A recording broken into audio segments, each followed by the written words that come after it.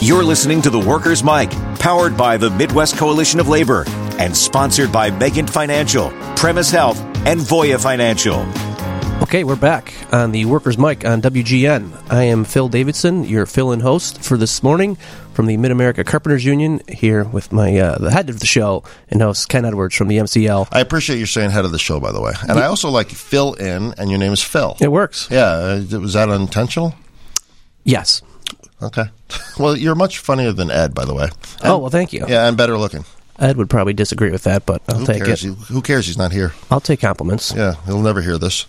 I am basically the Robin to your Batman. This is your show. So switching gears, we have a serious topic to discuss, and it's one that I think is not discussed enough, especially publicly, and that is the unfortunate issue of drugs, alcohol, addiction issues, especially in the building trades. Just overall mental health as well. But overall, yeah. Life in general, working class, working people, actually, it cuts across everybody. It doesn't matter whether you're a doctor, lawyer, or a carpenter. But we have a guest, and why don't you introduce our guest? Yes, I am very happy to bring on the show a member of the Carpenters Union, a delegate from Carpenters Union Local 1, and a steward, Myron Dent. Welcome, Myron. Good to be here with you this morning. Yeah, we appreciate your coming down. Myron has an interesting story, and we're here to hear it. Let's just start from the beginning. Sure. I think maybe just to introduce yourself, Myron, tell a little bit about how long you've been in the union, where you're working currently, kind of the role that a steward plays on the job site, just to cover some of that introductory information, and then we'll get into some more of the details that we discussed at the top of the segment here. Roger that, Phil. Well, I started in 2000, and it was rough in the beginning. Starting something new, learn how to build, and eventually joined the best local I think it is. It's the best local 1. And did you come in as an apprentice? Yes, you did. Okay. Yes, I actually went to Lakeland College and did the building trades there. Got 2 years worth of credits, and then joined the apprenticeship when I came home. And that's how you were able to get in? Yes. Got it. Yes. And then moved forward from there. Became a steward quite quickly, really. Yeah. Well, I was involved as an apprentice.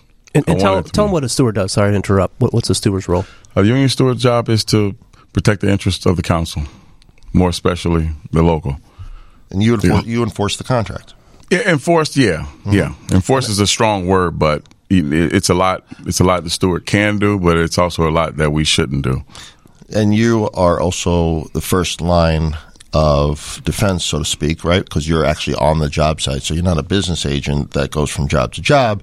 You're literally on that job site itself, correct? Exactly. I'm an extension of the business agent. That's right. And so if somebody has an issue, they generally go to the steward first, correct? Exactly. Right. And members and contractors. Yep. And you try and resolve it, and if you can't resolve it, then it goes up to the business agent? Yes. Okay, that's awesome. And by the way, how much do you get paid for doing that?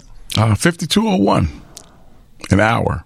No. How much do you get paid extra for being a steward? Oh, $52.01. First of all, you get paid $52.01 an hour. That's a damn good union wage. Yes, it is, sir. My point was that you don't get a penny extra for being a steward. You get a bunch of headache. I got you. You got headache. I got you. Yeah, but first of all, yeah, thanks for being a steward. I'm there for the guys. I don't do it for myself. It's a byproduct that I get paid for it. Yeah. I'm there for the membership. The stewards are the cream of the crop. Yeah, no question about it. Yep. And they have the most thankless job in the union. But let's move backwards now. You have an interesting backstory, and it's why you're here. Let's start from your youth. Like, what happened? Well, youth was rough. Yeah. My mother was a single parent, so things were rough. She did the best she could. I know that now with 4 kids of my own. Yep. But it's me and my wife together doing it, so I know how it was now. Yeah. But then it drove me to the streets. Okay. I went looking for what I couldn't get in the streets, and I found. Of course, you're gonna find what you're looking for. Sure. I found it, and it took me down the path. On the path that I didn't want to stay on long, but I wound up there spending more time than I should have. Yeah. How long? A good 10 years, 15 years. Yeah. Probably longer than that. Mm-hmm. But it was the time that I spent there shaped the person that you see in front of you right now. What do you mean by that? Well, those rough times. Yep.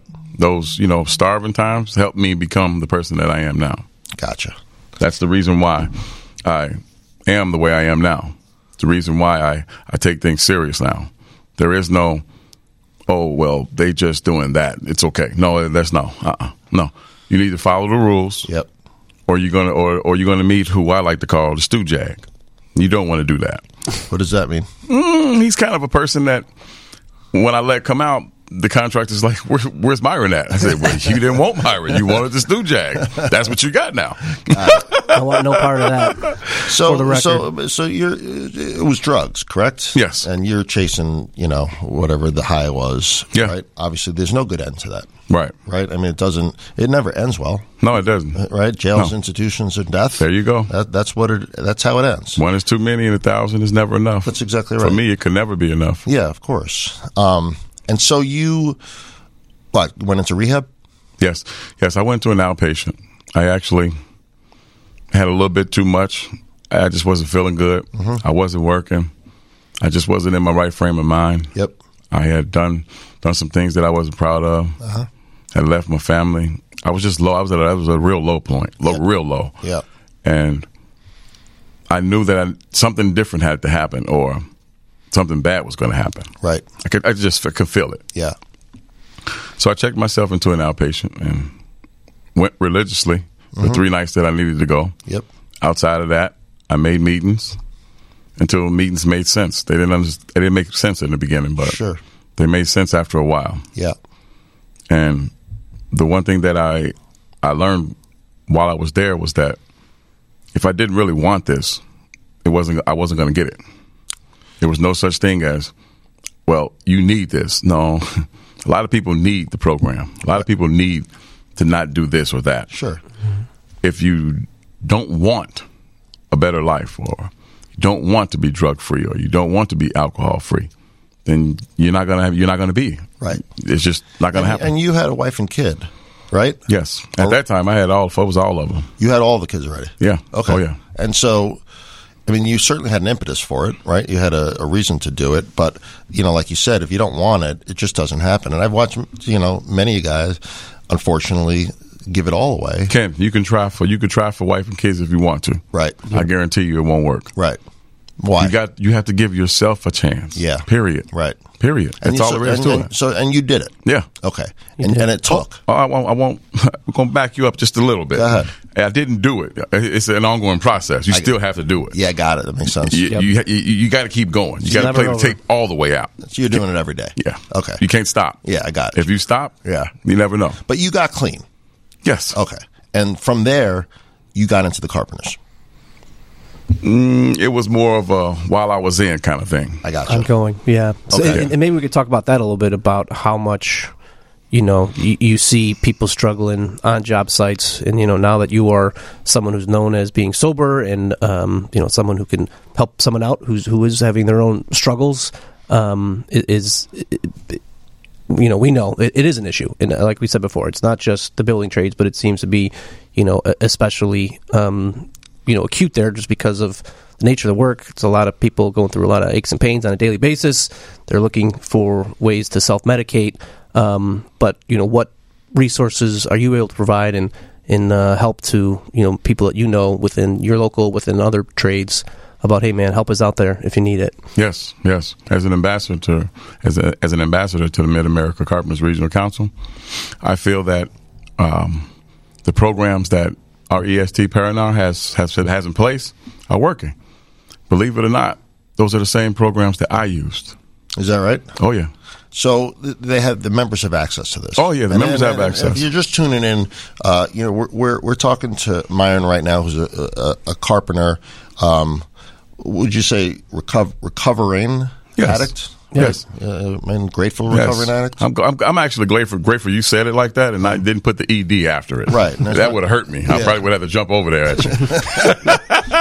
Listen, the battle continues. I'm much bigger. I'm much bigger than you. I'll kick your ass. Right? I can attest Ken is lying about that. That's absolutely true. I'm lying about that. So that's why it's on the radio. But listen, and I want to make this clear that, your story is a success story at the moment. It's ongoing. It's an ongoing every single day, right? I only take it one day at a time, Ken. That's it. You literally have to. And that makes sense. And I have, for those of you that don't know, I was a lawyer for the operators for many, many years, and before that, the newspaper union. And I would watch lots of my members that, like you said, that they would piss away these jobs that were paying, in the public sector, $35-40 an hour, but year-round, full-time pensions, health insurance, vacation time. I mean, just amazing jobs, and they would literally throw it away for the bottle, or for marijuana, or for cocaine. And now, like Phil said, and I think it's a good point, and this is what gets real tough, is guys in the building trades and women, everybody, they work tough jobs. Yes. And they get injured, right? And then they get shoved down their throat. Here's a bunch of OxyContin. And then they get addicted to it. And then when they're out of that, they try to buy it on the street, or they move to heroin. And I mean, it's just an absolute tragedy.